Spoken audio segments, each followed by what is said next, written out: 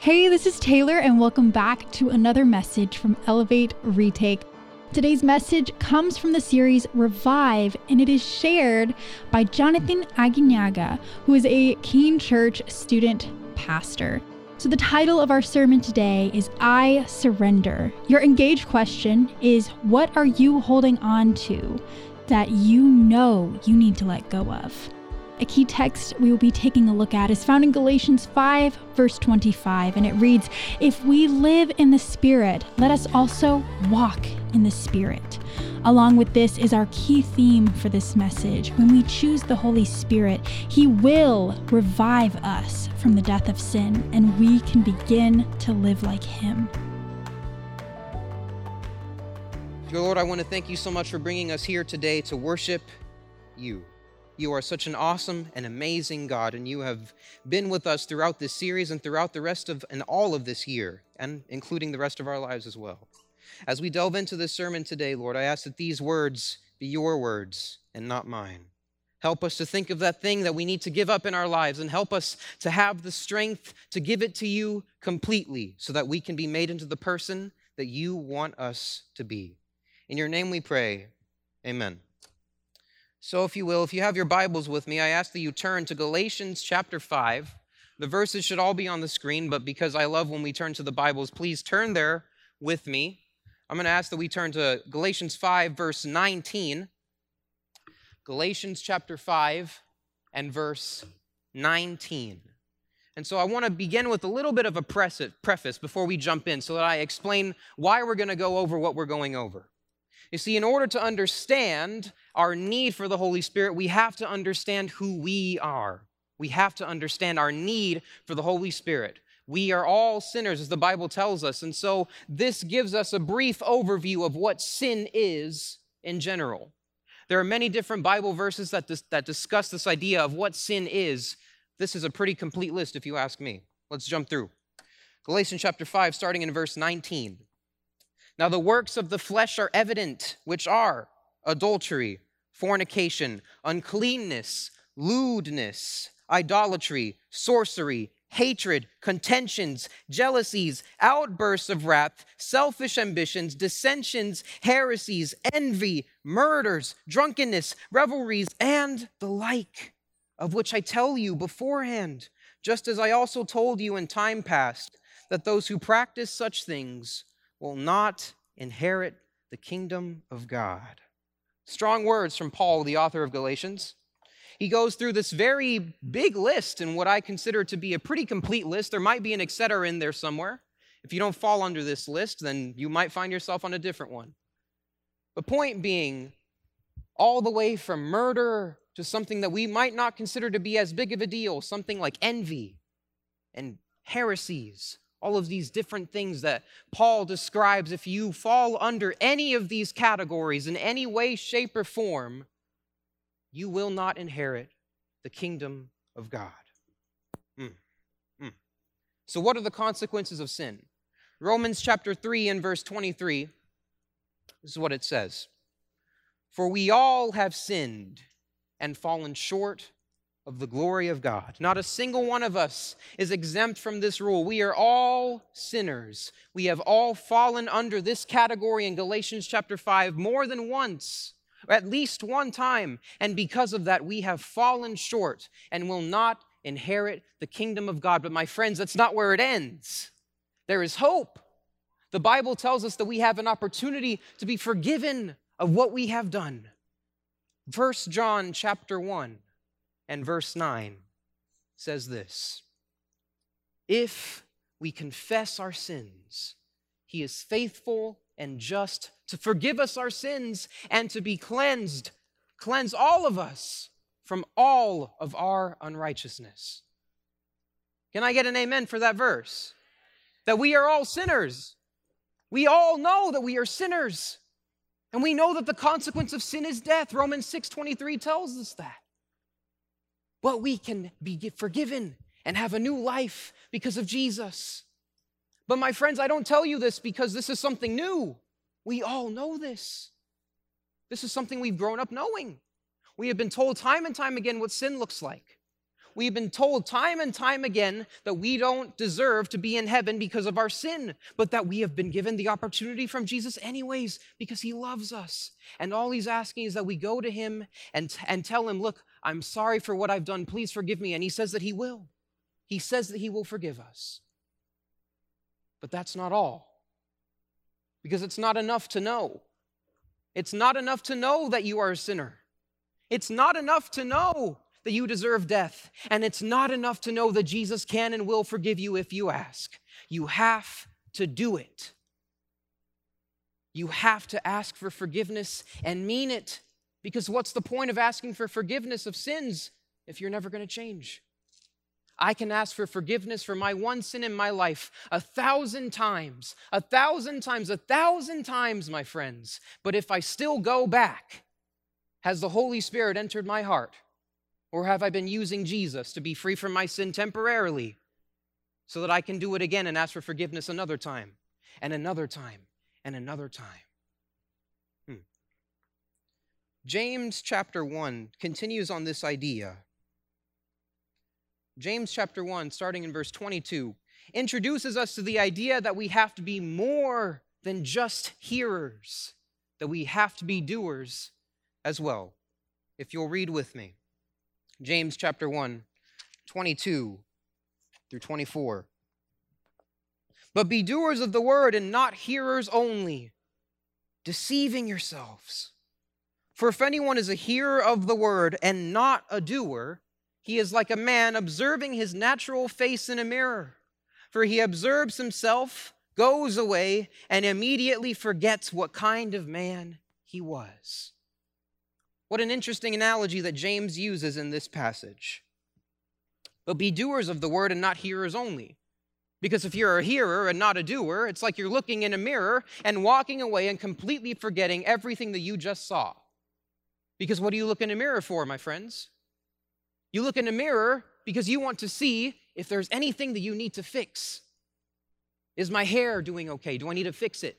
Is my makeup doing good? Do I need to make any corrections to my eyelashes, to my skin tone? Is there anything that I need to do to make myself look presentable to the world? I'd like to say that this mirror that we're looking in is the mirror that Jesus is showing us, saying, this is who you are. This is what we need to fix. Let me help you to fix that problem. And oftentimes we look in that mirror and we go, you're right, I do need to fix that. And we walk out of the mirror. We walk and we don't see ourselves in the mirror anymore. And it's like we completely forgot everything that we just saw. We forget that we have these flaws. Sometimes we get temporary help. And we like to claim that as our help. Oh, I did that thing. I made myself better. I gave that person a Bible study. Therefore, I'm a better Christian because of that. No. But be not just hearers, not just talkers, but that we live what we preach. There's a story. How many of you remember the tsunami that struck in 2004 up in the Indian Ocean? Anybody? A couple of people here and there. I remember when it happened, I was 6 years old, and I wish my brother was here today because he could confirm or deny the story because I have a pretty terrible memory. So if I am recounting the story incorrectly to you, he would be the one to tell you because he was there. So I remember my parents had, of course, everyone saw it. It was the biggest news of the time in 2004. And when it happened, my parents they were so struck and hurt by it, they wanted to buy a documentary to learn more about what happened, the lives of people, how they were affected afterward. And so they bought a documentary and they brought it home. I remember they told Carlos and they told us, don't watch it because we were very young, and they told us this will probably hurt you and scar you because this is pretty traumatizing stuff for 6-year-olds. So don't watch it. Well, we watched it because from our bedroom, the hallway looked directly to the TV. So my parents turned it on. And so my brother and I were peering around the corner and we're watching the documentary with them when they told us not to. I have sinned and fallen short of the glory of God, I know. So point being, here's the scene that's playing on the TV. There's a beach. Tons of people on the beach having a good time, splashing in the water, throwing beach balls around. And the tsunami siren rings out. And everybody is running and jumping to get to safety. People are yelling on the beach, there is a tsunami coming, we have to get off, we have to get to higher ground, because when the tsunami comes, if you are on the beach, you are going to die. You have to get to higher ground. So everyone left. Everyone did. They did just that. They went to their beach lofts that had a second or even third floor. They ran into the city where there were even taller buildings. They got off the beach. But if you know how a tsunami works, you know that the tsunami doesn't come directly after the siren. There is a moment of peace and calm before the storm. The sea has never looked calmer than before the tsunami actually strikes. And so this couple who had left the beach when it first rang came right back, parked themselves right in front of the seashore with their lawn chairs. Oh, I don't see the tsunami. What are you talking about? The siren must have been malfunctioning. Must be something wrong with it. I don't see the tsunami. I'm okay. Next thing you know, a wave, I think 20, maybe even taller than that, crashed onto the shore. They were washed away. 200,000 people died to that tsunami. And that couple who went right back on the shore is considered to be a part of that number. It's a tragedy, really. And I remember as I was thinking back on something that went along with this theme of being hearers and being more than just hearers and being doers only, how many times have we heard the warning to get off the beach? We are living in a time where the sand underneath our feet is slowly and slowly vanishing away as the current of sin, as the tide is coming in and it's washing away our support.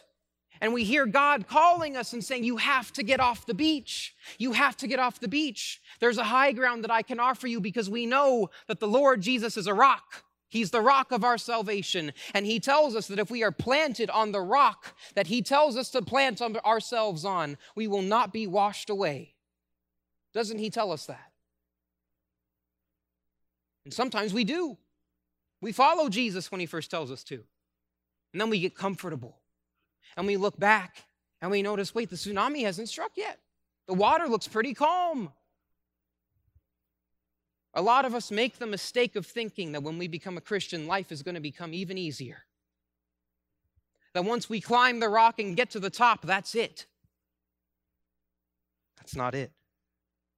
It's so easy to look back at the sin that we used to go to get temporary fixing, a temporary help, and go, the waters over there look really calm compared to this really tall cliff that I have to climb.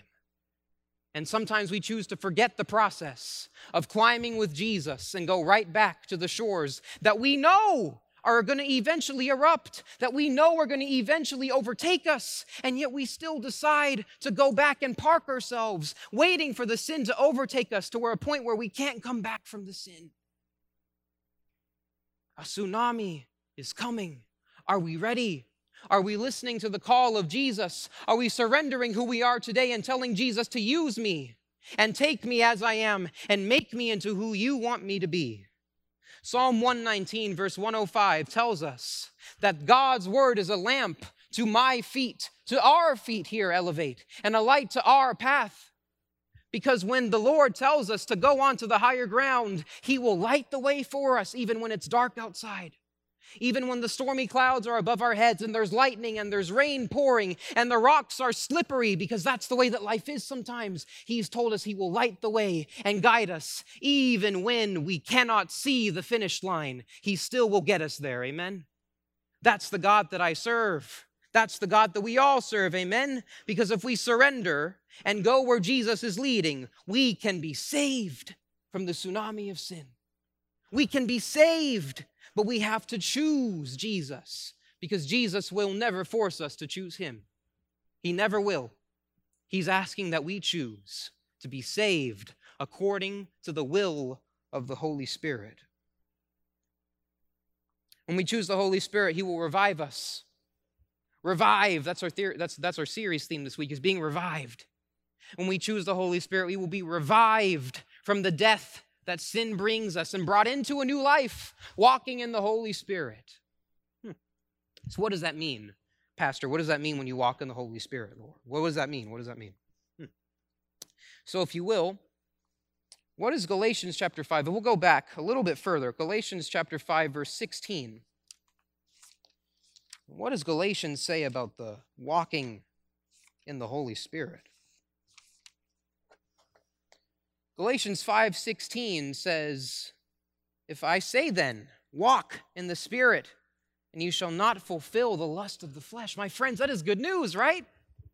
We're told if we walk in the Spirit, sin cannot overtake us anymore. That's good news. Amen? Isn't that good news that the Lord says, if you choose to walk in my path, nothing can stand against you? So how can we walk in the Lord's path? How does he want us to live in the Spirit? Starting in verse 22. This is what it means to walk in the Spirit. And we all know these, right? For the fruit of the Spirit is, if you'll say it with me, love, joy, peace, long-suffering, kindness, goodness, faithfulness, gentleness, and self-control. Against such there is no law. Against such there is no law, my friends. The law of sin cannot overtake you if you are living according to the Holy Spirit. The law of destruction and death cannot overtake you and win if you are with the Holy Spirit. There is nothing that can tear you down and make you stay down if you're with the Holy Spirit.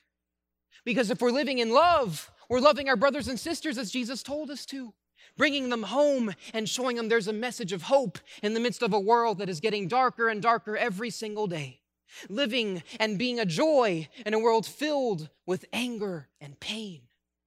Looking at us and saying, I want the joy that that person has. I want the love that this person says he brings because of Jesus. Being peace on an earth where there is no peace. Being long-suffering with those who have fallen short because we have been just like them. We are all sinners. We've been there. And some of us are still there. We're still in the thick of it. We're still in the heat, but we are long-suffering for those who are struggling and saying, Lord, I want you to use me, but I have this sin that's holding me back. Long-suffering for those who are struggling, my friends. Kindness and goodness. The world needs kindness and goodness. And the Bible is asking us to bring the kindness and goodness to the world that is slowly losing these things. Being faithful according to the plan that the Lord says he is going to do. Lo and behold, I will come back for you. Do we believe this? Do we really believe it? Or do we just say that we believe it? Because faithfulness is something that you have every single day. Trusting that the Lord and what he told you will come true. That he will never fail you. Gentleness and self-control. Gentle with our fellow believers. Gentle with those who are not in the church, and self-control because the temptations of life do not go away when we become a Christian. Sin will still knock at your door. Who will you let in? Will you let in Jesus? Or will you lose your control and let the devil in? Because when we live according to these principles, there is no law. The law of sin is done away with when we live according to Jesus himself. You see, the book we're studying, Steps to Personal Revival, I don't know if we have the quote on the screen, but if not, I'll read it anyways. It says this: through daily surrender and through being daily filled with the Holy Spirit, our lives will be beneficially changed. As a result, our new life in Christ will be preserved and will bear fruit. This happens during our personal worship time.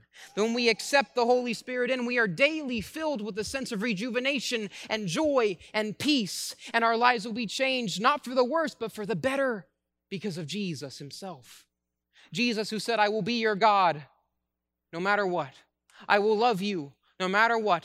This way that I've given you is not going to go away. No matter what the world may tell you, I will remain steadfast and built on this rock that I built for you, that I want you to stand on with me, so we can live together for Jesus forever and ever in heaven one day. Can I get an amen for that? Galatians chapter 5, verse 25, our scripture reading for the day says this: if we live in the Spirit, let us also walk in the Spirit. Because I can say all day, my friends, I can say that I've surrendered and given all. But if I'm not walking in the Spirit, what am I doing?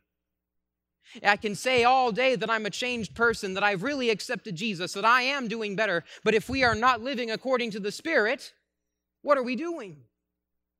When we walk in the Spirit, we are choosing to walk with Jesus, putting Jesus in front of us and ahead of us to take care of the problems that this life throws us, because our God is a God who saves in the good and in the bad. Our God is a God who is by my side no matter what I am going through, a God who is with you while you are sinning, while you are suffering, and says, I will grab you and pull you out.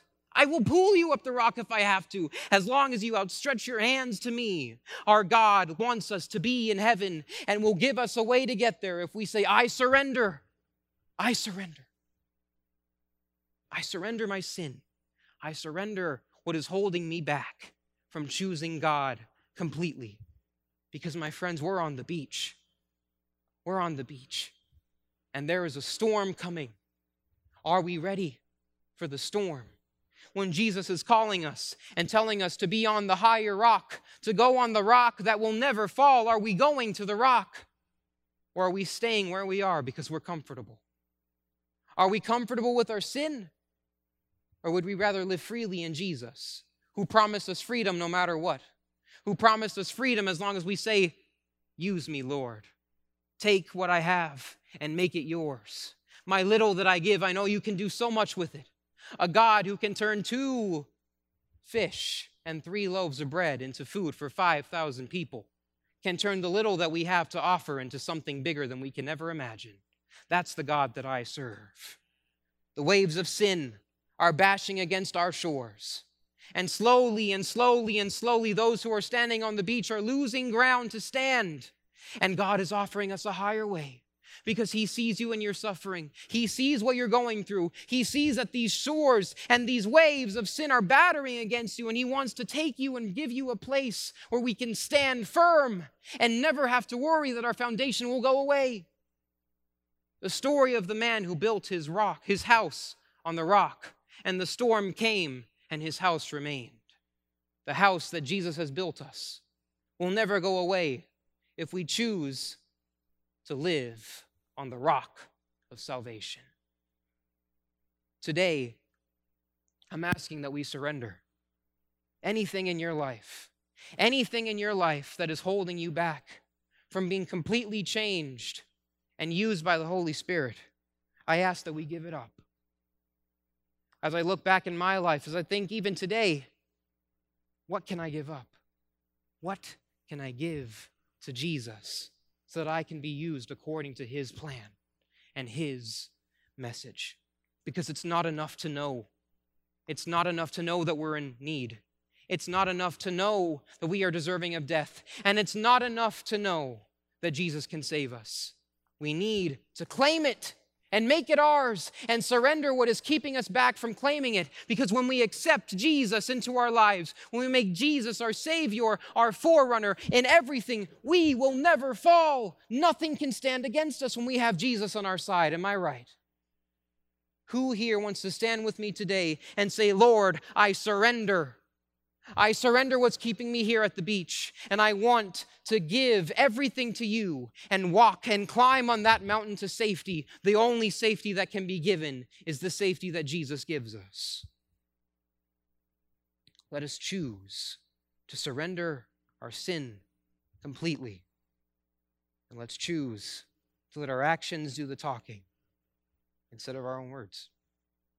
Surrendering what is holding us back from being the people that Jesus is asking us to be.